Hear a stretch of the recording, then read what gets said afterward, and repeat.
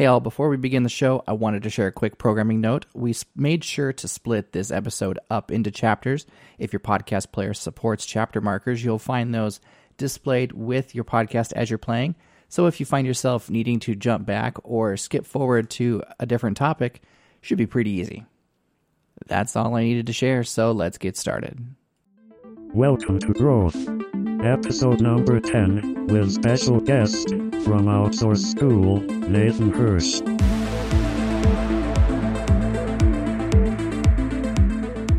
So Jonathan has never hired a VA, and we were talking about that before we started to record, and he says he has trust issues. So Jonathan, walk us through that, because I want to hear your view on that, and then have Nathan jump in with his perspective, because he's got like a ton of experience, obviously, in doing so.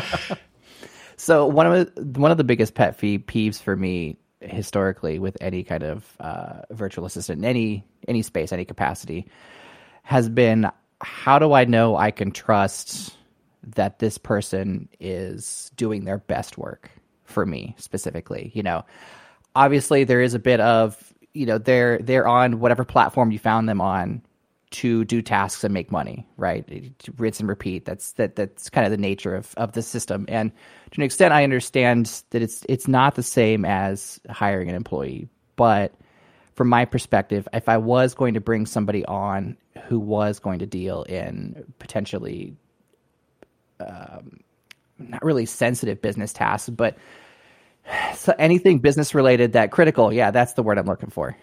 Critical business tasks that, how do I know, how can I reassure myself that they're actually, the money that I'm giving them, it's going to turn into like quality results?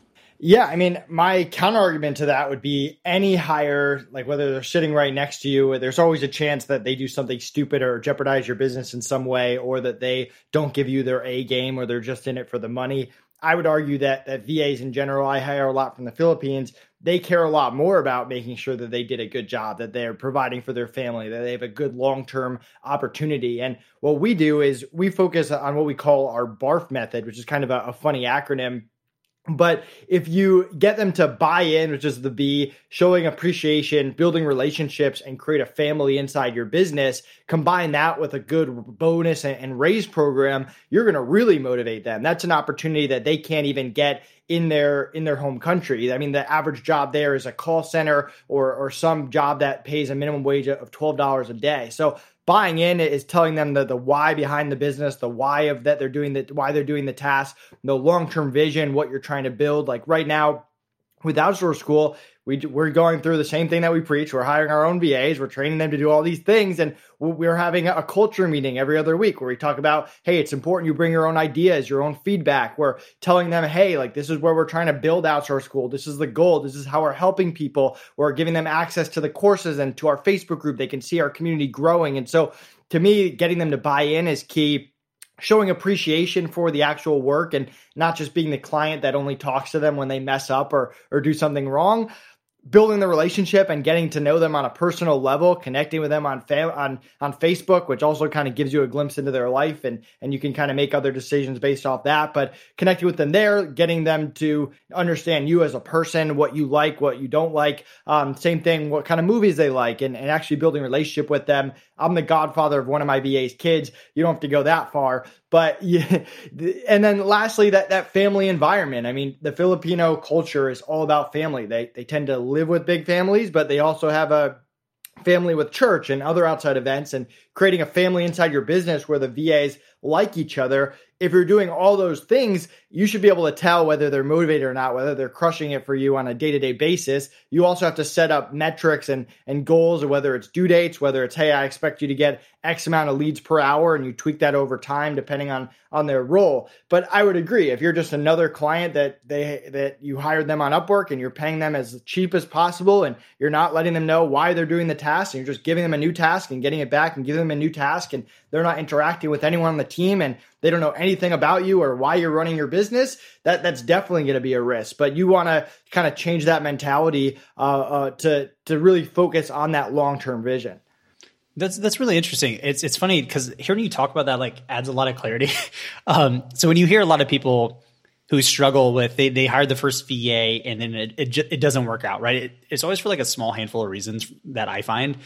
It's like you were mentioning, right? Like you just give them a task, get it back, and you rinse and repeat. Well, which I mean, that's basically dehumanizing, right? Like there's no relationship, there's no reason, and the dreaded my VA just disappeared and ghosted me situation, I feel like can be easily avoided by building that relationship and getting them to understand and appreciate the work they're doing, how it's important. Like you guys were saying, you're doing, biweekly cultural kind of meetings. But also I feel like where a lot of people, cause I've had it go well and I've had it go not well, but there's like a clear difference. I find if I look like retroactively back at those relationships and those agreements, and when I approach it as I just need somebody to do this task, great, get it done by, it never played out. But when we approach it, both of us, me and the VA, when we both approached what we were doing with a common understanding of why it was important, what they wanted out of it, it worked out really well. And I think where a lot of people struggle, and I'm curious, Nathan, to get your opinion on this, is I feel like a lot of people struggle not because the VA side of the equation, but like your side of the equation, right? It's like your expectations are wrong. You didn't structure things correctly because, and you mentioned this a second ago too, is like, regardless of if you're hiring an internal person or an external person, it should, relatively speaking, be the same thing. So like right now, we're day 2 on a new hire for Aura doing, customer support. It's an internal person. He's in Boston, like he's awesome. And, I'm finding, and I was thinking about this today too, before our conversation now, is like, I'm approaching that training completely different than the way I would have approached it with a VA. And that's a failure on my part, not the VA's. Yeah. And so my goal of every VA, whether they're working for me 1 hour a month, 5 hours a week, full time, I want to be their favorite client. And that's kind of my mentality. And I'm always trying to do a check, and I'll even have conversations and I want to know up front, like, what other clients do you have? What are their hours? But I want to be, whatever it is, it doesn't have to be paying them the most money. A lot of people think that paying them the most money makes them the favorite client. It's actually not. But whether it's just the funny conversations, like I'll like to send emojis and make jokes with virtual assistants. And like a stupid, silly example of this is I have a VA who uses a Facebook name that's her husband. And so it's a female, but I'll always just say like, hey, Blake, because that's her Facebook name, and just like mess with her a little bit. Just like, it's fun. It takes 2 seconds. And I'm sure her other clients like aren't building that kind of like repertoire with them. So I think the small things matter.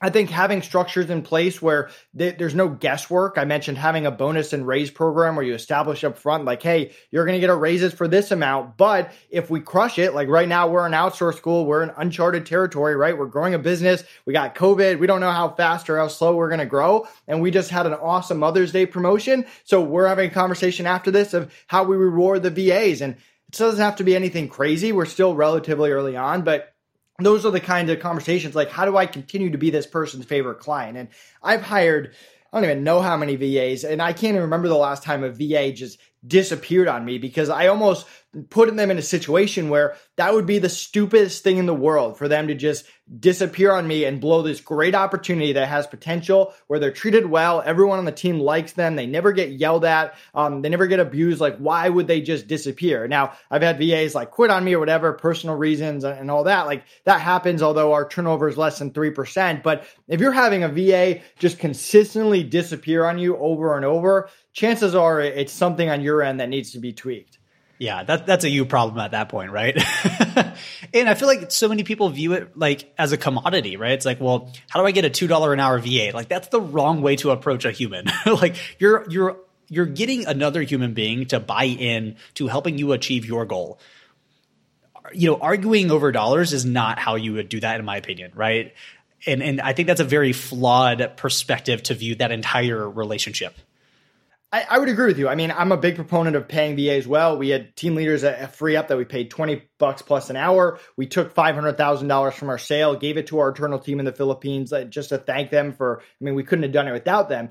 At the same time, there are business owners that can't afford higher level VAs, and we get that, but there's a better way to approach it. So for me, like, I have a lead generation task, and we actually are teaching a course on it, the lead generation formula. It's a very repetitive task. It takes very little time to onboard someone. If someone quits, it's not the end of the world. I can onboard someone like very quickly. I don't want them to quit, but it's not that big of a deal. And I'm not going to overpay for that task. I'm not going to pay $10 an hour for that task, no matter how good they are. But I spend extra time up front saying, hey, this is a $4 an hour, $2 an hour, whatever task it is. This is what this task is. Like, while there isn't that much upside, what there is there's stability. You're going to get X amount of hours going forward. I want this to be a long-term role, but I only want you to take this job if you're 100% happy with the rate. I don't want you to come to me in 2 months and say that, hey, I got another client for $5 an hour or whatever. And there's other benefits too. It's a flexible schedule job. So if you do get another client that's high paying, you just don't drop me, just change the hours that you work. So we have that, spend that extra time establishing up front and make sure that it's still a win-win, because everyone cares about something different. Some VAs, they want that full-time job. They want additional responsibilities. They want that title. They want more money. Other people just care about stability and providing for their family or getting flexibility to drop their kids off from school. So identifying what the VA wants, making it clear what you can offer, and making sure that that's aligned up front is going to save you a lot of those hassles if you can't pay top dollar rates, because there's always going to be a client out there that can pay more money than you. Like, that doesn't change whether you're hiring in the US or VAs in the Philippines. But you have to do is make sure you're on the same page up front and that you're doing the little things, whether it's a flexibility, whether it's stability, whether it's the self-improvement, the extra training that's going to benefit them. They figure out the stuff around the pay that can make it a win-win for both parties. Yeah, that makes sense. So in addition to my, I'll admit, obviously unfounded trust issues, I'll just say you've sold me on the idea just based on what you've explained so far. That's what I wanted. Perfect. I love being the guinea pig live. The other thing that came up when Dylan and I were talking before you jumped in was I didn't find anything I was comfortable offloading to a VA. And it's not necessarily because there was nothing to offload. I couldn't reconcile in my head, this is something that a VA can do. How do I overcome that? You know, how do I decide, how do I look at my business, see all the things that I have to do? How do I decide what I can offload to my VA or team of VAs, you know, what have you? Yeah, I mean, what I would do is create a list of everything you do on a day-to-day, week-to-week, month-to-month basis and prioritize that from easiest to hardest, and shift your focus from I need to hire a VA to I need to figure out a way to get 5 hours a week back or 1 hour a week back, whatever that number is.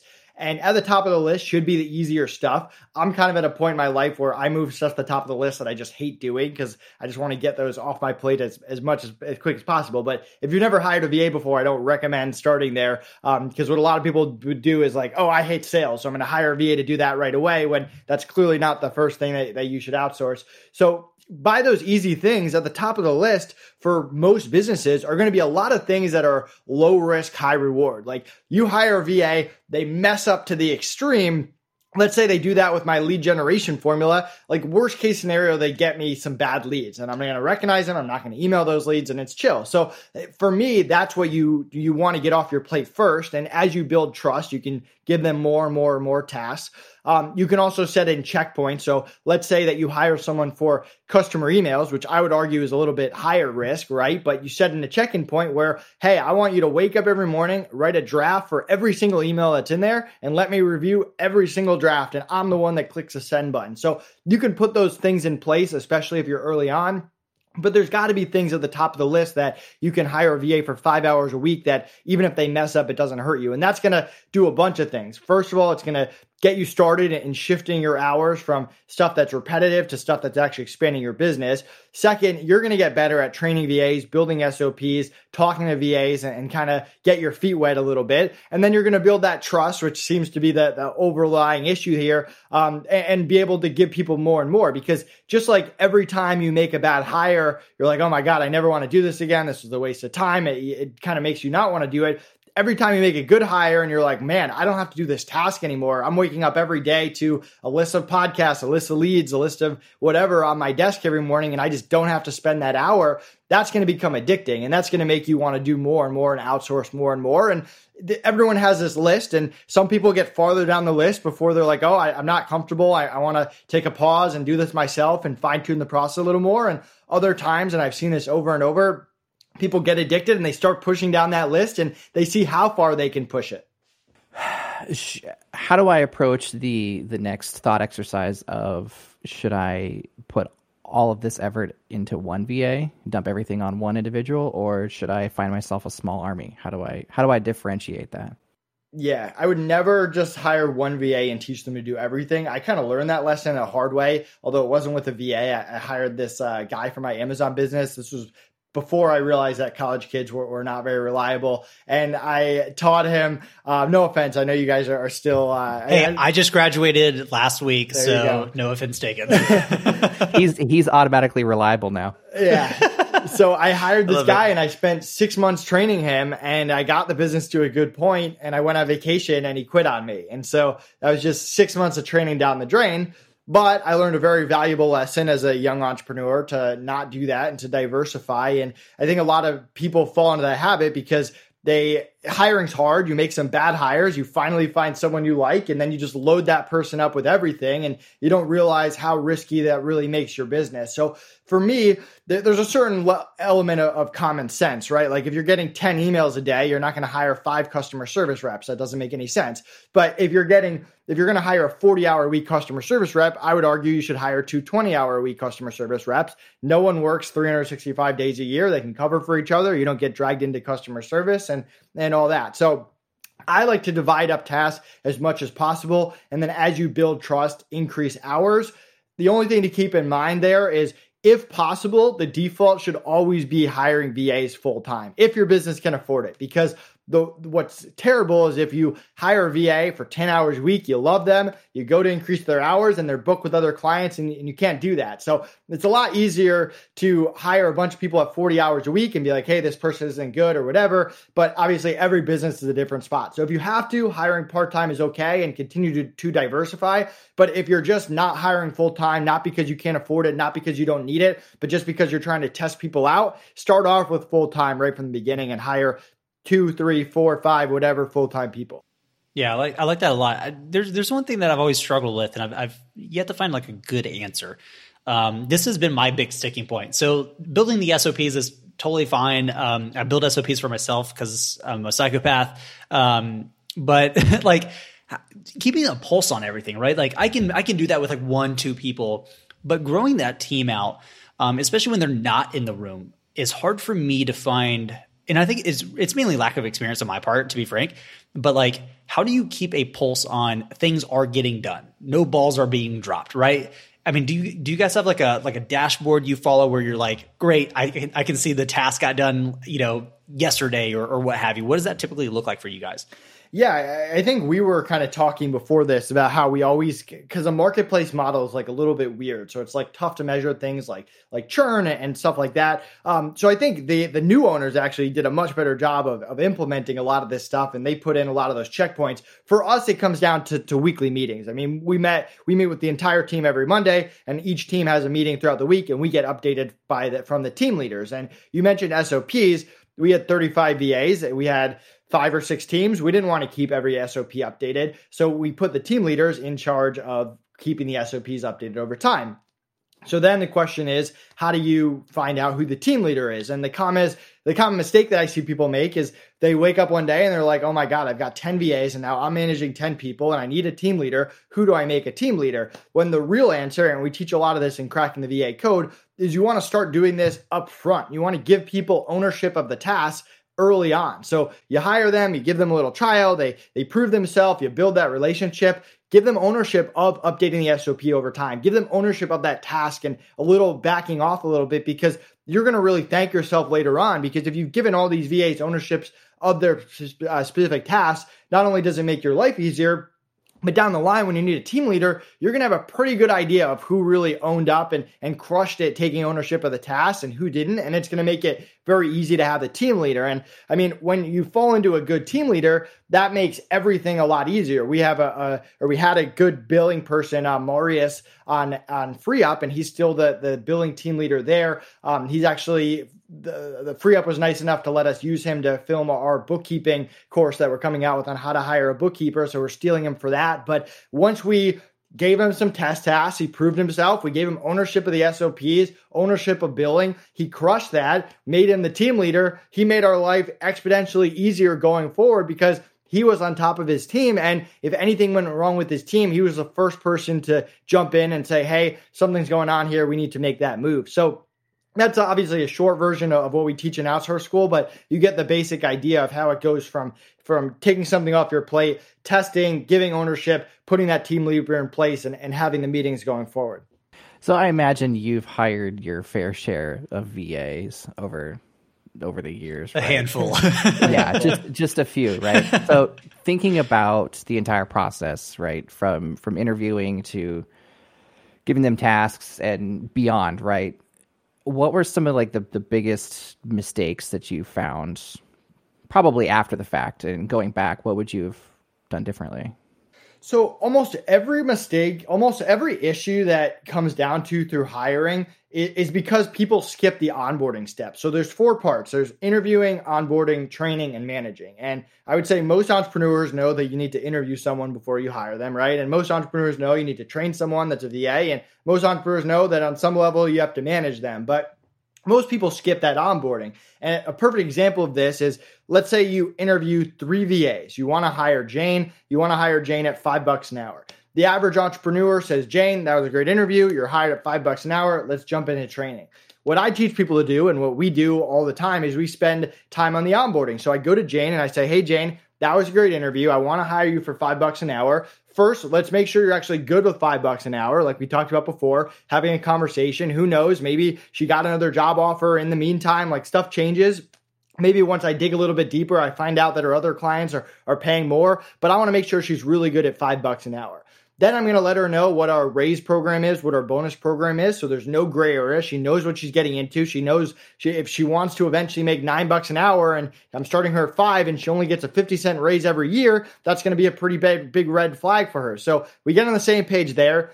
And then I take her through what I call my SICK method, SICC, which is schedule, issues, communication, and culture. And almost every issue that you're going to have on the back end comes down to a client didn't spend the time to talk about schedule, issues, communication, and culture. And this is a 20 to 30 minute meeting. It's not a 4-hour meeting, and it's the best 30-minute investment you can make into any hire. For schedule, you go over, hey, this is a schedule for me. What other clients you have? What are their schedules? How many hours a week are you working? Make sure that there's no overlap. Make sure that there's no outside commitments. Make sure they're not working 100 hours a week. And with you, they're going to be working 140. So you get on the same page there. With issues, there's 5 types of issues: internet, power, personal, weather, and computer. And you go through each one of them. Do you have a new computer? Do you have a backup computer? How often do you lose internet? Do you have a backup internet source? Do you have a friend's house you can go to if you lose power? And you make sure that you understand the frequency of the issues and what the backup plan is for each issue, and you set the expectation of communication. So down the line, if they said, hey, don't worry, if I lose power, I have a backup generator, and they lose power in week 2 and they don't have a backup generator, you quickly go back and you're like, hey, we talked about that. Here's a screenshot of you telling me that you had a backup generator. You disappeared for 12 hours. We got to talk about this again. So then you got communication, which is going over what channels you use. And especially if you're going to use any crazy tools like Time Doctor and all that, you want to establish that up front.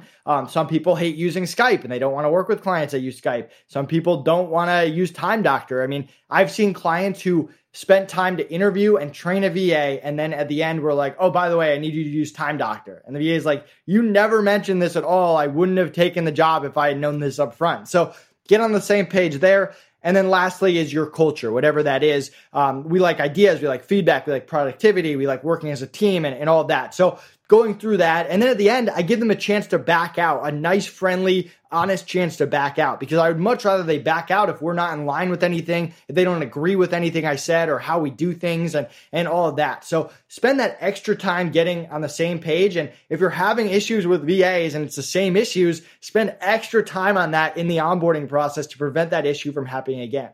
So I'm hearing all of the intricate details you're going into, which are all perfect things that I never would have personally considered.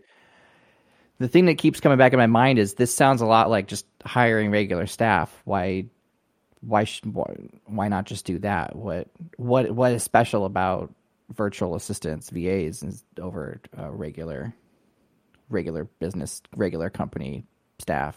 Yeah, so I mean, think of it in 3 levels of hiring, just so we're on the same page. You got followers, you got doers, you got experts. So followers, $5 to $10 an hour, non-US, they're there to follow your systems, your processes. If you don't have those, you can't hire the followers. When I'm talking about VAs, I'm just talking about the followers. A lot of people, when they say VA, they're just talking about anyone that works remote. For clarification, just the followers.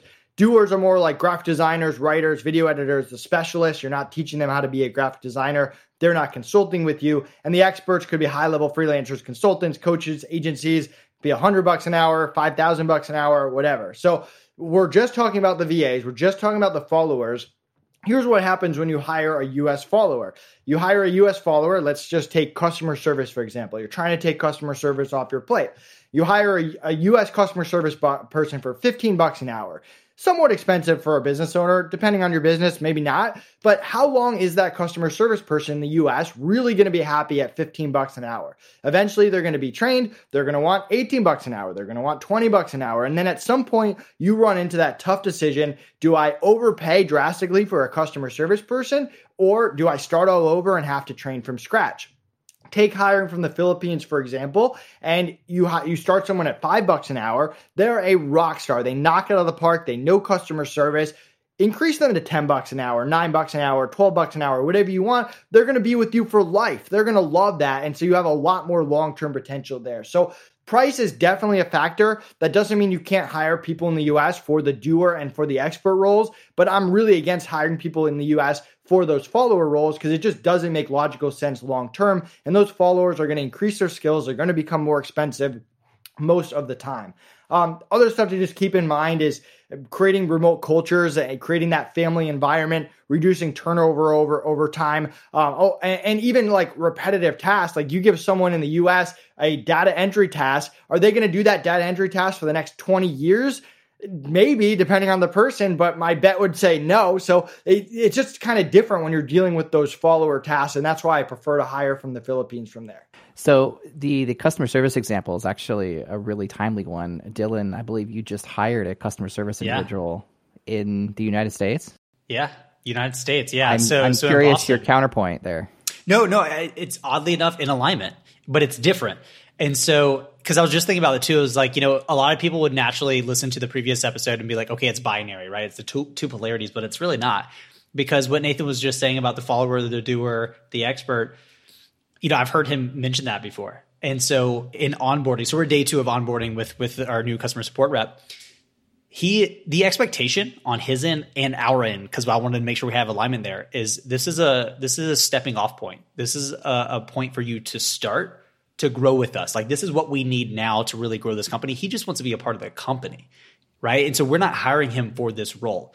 That's what he's starting with, and that's what he's doing. But also, I have it structured a certain way, right? Like, I have saved responses, we have SOPs and stuff like that. But I made it very clear early on, you own this role. You're a doer, right? In that regard. I don't want you to just show up and then like go through the motions. Like, don't be a clock pusher. And he even mentioned that. He's like, I don't want to be a clock pusher. I'm like, good. I don't want you to be that either, right? What I want you to do instead is be able to take over this role as your responsibility. Make the SOPs better, find new ideas to make, customer support better. And so this is a marriage where he wanted to be a part of the company. And this is what we need now. And so the expectation is, hey, you're going to grow. But also we had a conversation yesterday, and, we had alignment where I'm like, I want you to become an expert at customer support for SaaS companies in the next 2 to 3 months. Because I know he's capable of doing that, and we have the resources to get in there. So one, he's going to grow from a doer to an expert, ideally, relatively fast. And that's what we're aiming for. So I think that's very important, right? Like the expectations, because it would be very easy and vanilla to be like, all right, you just hired a customer support person. But without all the context, it's like, is that going in opposite of what Nathan's saying? Not really, right? With the concept, with the context, it's actually not. I'm in this weird dichotomy too, to piggyback and to kind of play off that is like, when does it make sense to have an internal team versus an external team? The Finn, so that's his name, the guy we hired. Finn is not somebody who, if we didn't need customer support, if we didn't need him to do that anymore, he wouldn't work for us. He would do something else. And that's what to me, from an internal, like we're hiring an internal team member, to me, that's super important, right? And I think, I don't know, I feel like you can marry those, both of those somehow. Nathan, I'm curious to get your opinion on it too, because a lot of people do think it's binary. And I think in some of my comments, it comes across as binary, but it's not. Because I've had VAs. Like I believe in the VA model, but like it depends on the critical nature of the task itself, which is kind of what we talked about before, right? Like if customer support is your thing as a brand, as a company, I would rather have, and I think this is important too, because Nathan, you also mentioned this. There's a clear definition between VA and full-time employee. Now, I'm not saying I would never hire a full-time employee who lives in the Philippines to do our customer support. I'm saying I don't want a VA. Based off Nathan's definition, which is a follower, I really wouldn't want to do that personally. I would rather have somebody who's in it, full time, like live, eat, and breathe it. Like that's what we need. And to be frank, we're a SaaS company, right? So like our level of support is technical. You have to be able to jump into a repricing strategy and like determine and deduce what's happening and solve it quickly. It's not just like Q&A, right? So it is different. And I think it does, that difference does kind of matter. But I would have no problem hiring a full-time person who's not US based.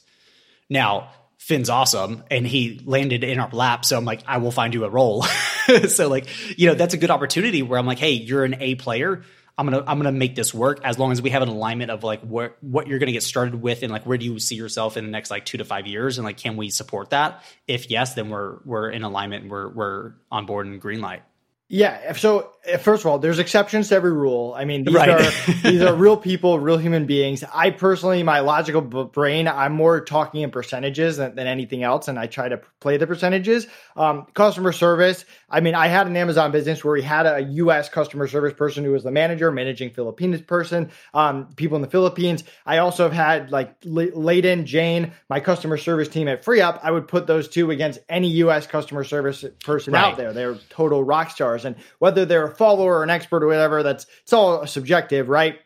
They're just awesome. My bigger like overall advice is, okay, whenever small businesses, I should say, because bigger companies can afford to do this, whenever small businesses start investing and taking someone who doesn't know something and turning them into an expert in something, you have to make sure that you're really good with that investment, that you can actually handle that, because that person's going to want more money. They're going to have other opportunities coming in. And that's also just time, not necessarily money, because you can always make money back, but that's time that you're not going to get back. So if you train Finn, and let's just use someone else because I don't know Finn, he seems like a great guy. Let's say you train Bob and you invest a ton of money into Bob, a ton of time into Bob, and by year 4, Bob is a rock star and he leaves. My counter argument to that is, man, you should have hired some people in the Philippines and gotten some SOPs and increased their pay and kept them, because that's 4 years like you're not getting back. So you just have to think a little bit more long term and make sure you're continuing to talk to him, and that he's going to be really happy with that. And it's one of the reasons that I don't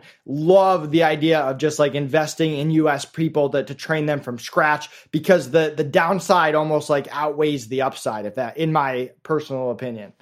No, I think that's a good point. And it's so funny because I feel like nobody talks about this. I feel like a lot of people think it's purely binary, right? You're either like all VAs period, or like no VAs and like you're violently against it. It's like, no, like it's strategy, right? Like it's what screamed to me earlier when you're like, I would rather have 2 VAs at 20 hours versus 1 for 40. That's portfolio theory, right? Like you're negating your risk, so to speak. And I think you can do that strategically, right? Like you mentioned, you had somebody US based here, but you also have a ton of VAs. And so I think there's a framework for determining like when it makes sense to have an internal person that's US based in office. Like, right now we're a remote company. We're moving to Boston to co-locate because that's what we want to do. Like we're really trying to like hyper growth, the SaaS company, like engineers in the same room is better than, engineers not in the same room. At least that's our assumption. But like, it just depends. There's so much gray area that like, it really truly depends. And I don't know how to clearly say like this is the algorithm, so to speak, of like when it makes sense and when it doesn't. But I think it's worth a question. You know what I mean? Because I'm glad you brought up. It's different for large companies versus small companies. Like my Amazon business was a small company, so like an internal person, out of the question. Can't afford it. Not going to happen. Like VAs all day long. But, with the software company, things are different. And so because we do have the opportunity, it's funny because I'm not viewing it as VA or non-VA. I'm looking at like, who are the humans that we have access to that just are driven to be a part of what we're doing and solve the problems we're trying to solve and like want to be a part of us as a team. If they're VA, if they live in the Philippines, that's awesome. If they live in Boston, that's awesome too, right? It's just the same. It's more, who is the human? Like, I feel like we dehumanize the entire conversation because we use terms like VA, right? Which is normal and it's understandable because it gives the context. But if we can backtrack a little bit, it's really like, how do you find amazing humans that can be a part of your team? Right. But you have to also assume that anyone can quit at any given time. And for me, it's I know I'm going to treat people well. I know like from the human side, they're going to get treated well. Like that's a given. I'm going to make that part work. But from a logical side, a lot of it comes down to leverage. Like what's stopping Bob, who you invest 4 years into, and coming to you and say, hey man, you just made a huge investment to me. I want X amount of money, or I have X amount of offer. And by hiring people, by creating the win-wins up front, which I try to do with the VAs where, hey, your pay goes up as the business revenue goes up, which is what we set up with FreeUp. And hey, you have bonus systems in place. I almost make it like it would take an extraordinary situation of a client just like blowing them out of the water, or just like a terrible life thing in their life, which I hope doesn't happen, or just like a terrible decision making on their part for a rock star to leave my team, because that's really what it comes down to. You want to hire people. Everyone you hire is going to be an A player, a B player, a C player, a D player, and you want to figure out, how do I not lose any A players? Because losing the A players kills your businesses. So how do I set it up where it would be stupid for the A player to leave me? And for a lot of small businesses, doing that with people in the US is tough. Not impossible, just a little bit harder. I agree. I mean, listen, we've been trying to hire back-end engineers, and our budget's fantastic, in my opinion. Jonathan, you might agree or disagree, but because you're actually an engineer. But I think our budget's fantastic, but it is hard. It is so difficult because the competitive landscape is completely different. And so, yeah, I mean, listen, we're going through that even on a more technical role, right? Like back-end engineering, doing like architecture stuff like that is a very complex technical task. And to find great people in the US is difficult. I can say that first and foremost. I mean, so yeah, it's funny. It makes a lot of sense to me. And I feel like I need to reassess the VA code, so to speak, because I'm going through outsource school. Like I'm going through it now. I had to get through my last week of, final papers. So, I had to take a pause on that for a second so I could actually pass.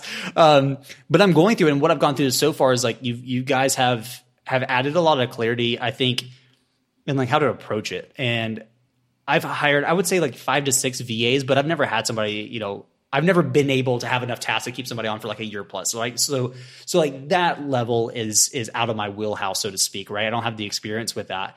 And I think it's in the way I approach what tasks to give, the onboarding, like we talked about here.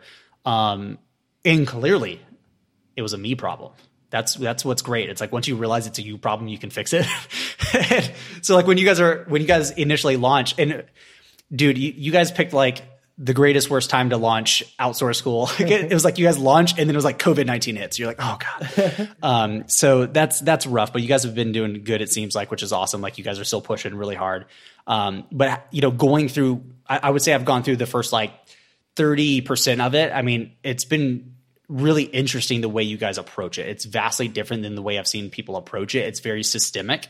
And you can tell you're baking in a lot of your experiences, especially the negative ones, into like how you approach it moving forward. You're like, yeah, let's never deal with that again. Awesome. Like, here's how we approach it now.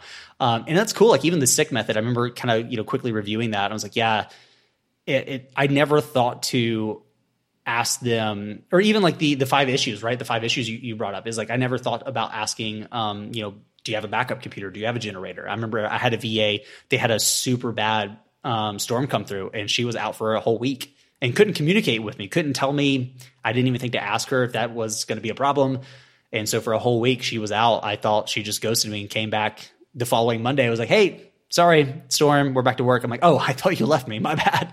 Right. And that's clearly like me not having the correct process in place to set myself and the VA up for success. Yeah, I mean, off of that, like everyone talks about the disappearing VA that just like comes back in a week. Like we tell the VA up front, like, hey, if you disappear for 3 days and you don't communicate with us, like there's no job. You're not coming back to a job. Right. Like there's nothing there. Like you should have the emergency contact information of me, of other people on the team. If you lose power, like we're reasonable. We're not like, we understand, like you live in a third world country. We're all on the same team here. But if you just disappear for days, like you better be doing everything possible to send us an email, send us a message, do whatever. Because if you just disappear and come back, like there's nothing. And the VA that's thinking, man, I want to find a really good client. Once I tell them that, if in their mind they're like, oh man, I lose power a lot. Like I don't have a way of doing this. This isn't going to work for me. They're probably going to turn down the job because it's just not worth it for them. They'll go get some other client who maybe has never hired a VA before and will put up with that. So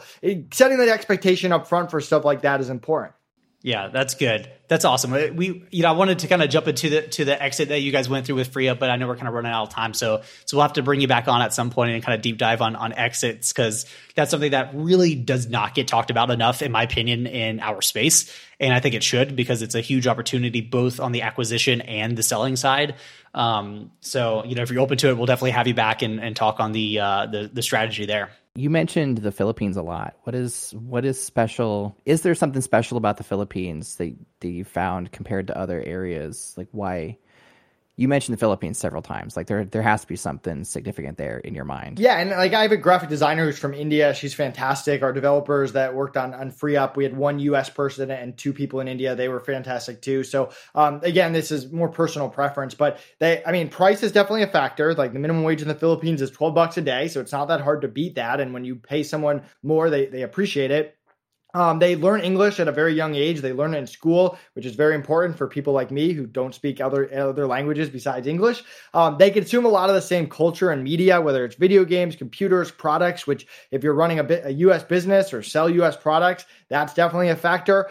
They also just have a strong work ethic. And again, you can't put everyone in a category, but this is my experience. And they care a lot about family. And I mentioned family in the BARF method, but family is such a good thing to have as the value for people that work for you. I mean, you want to find people that don't value money on the highest possible level. They have to value other things. And there's nothing better for them to value than family, because then the work becomes on you. How do I create an awesome family? And if you do that, you'll know that they'll be happy. So I can keep going, but those are some main reasons. So you don't speak Tagalog? No, I'm learning Vietnamese actually. Are you really? Oh gosh, yeah. That's daunting right there. That's so great. I know we're running out of time, so I wanted to give you a couple minutes here at the end, Nathan, to kind of just dump anything else out that's on your mind that you wanted to bring up. Tell people where they can find you, find all the things you're working on, whatever. This is open mic minute. Yeah, I mean, we're really excited about Outsource School. I think when we sold FreeUp, people started reaching out and saying, hey, can you teach us your exact systems and processes? So we created this course called Cracking the VA Code, and it goes through our exact methods for interviewing, onboarding, training, and managing. And we kind of took it to market. And like any business, you never know if people are going to like it or hate it. And we were fortunate that people liked it and they wanted more. So we started launching mini courses all around day-to-day operations and also marketing efforts, how to hire VAs for bookkeeping, for backlinks, for lead generation, for podcasts. And so what we ended up doing is rolling it up into a membership. So if you buy Cracking the VA Code, you get a 1-year membership to Outsource School. You get all our courses for the next year. You get access to all of them. You get our support for a year if you run into issues with VAs, if you need help with your systems, your processes around VAs, and you get access to our awesome community that we're building out. And we have a software component that'll be coming in down the line. So we're super excited about that. I'm one of the easiest entrepreneurs to contact online. Nathan Hirsch on Facebook or LinkedIn, Real Nate Hirsch, Instagram or Twitter. Feel free to connect with me there, and would love to have you join our growing community. Perfect. And all of those links will be in the show notes in case you're not taking notes quickly enough. I know I'm not, as I furiously keep typing here. I love it. All right, Nathan, man, we really appreciate you coming on. It's always a pleasure to talk with you. Both on the marketplace, but certainly on the VA side of things, because you definitely know what the heck you're doing. And it's good to be like, all right, I need to dive deeper and see where the value is, right? And make sure that I can actually take what we're talking about here and take that a step further. And this has definitely added a lot of clarity for me personally. So I appreciate that. Yeah, no problem. We'll have to do it again. And I appreciate you joining Outsource School, and looking forward to crushing the rest of 2020 with you guys. I love it, man. Thank you. See you guys.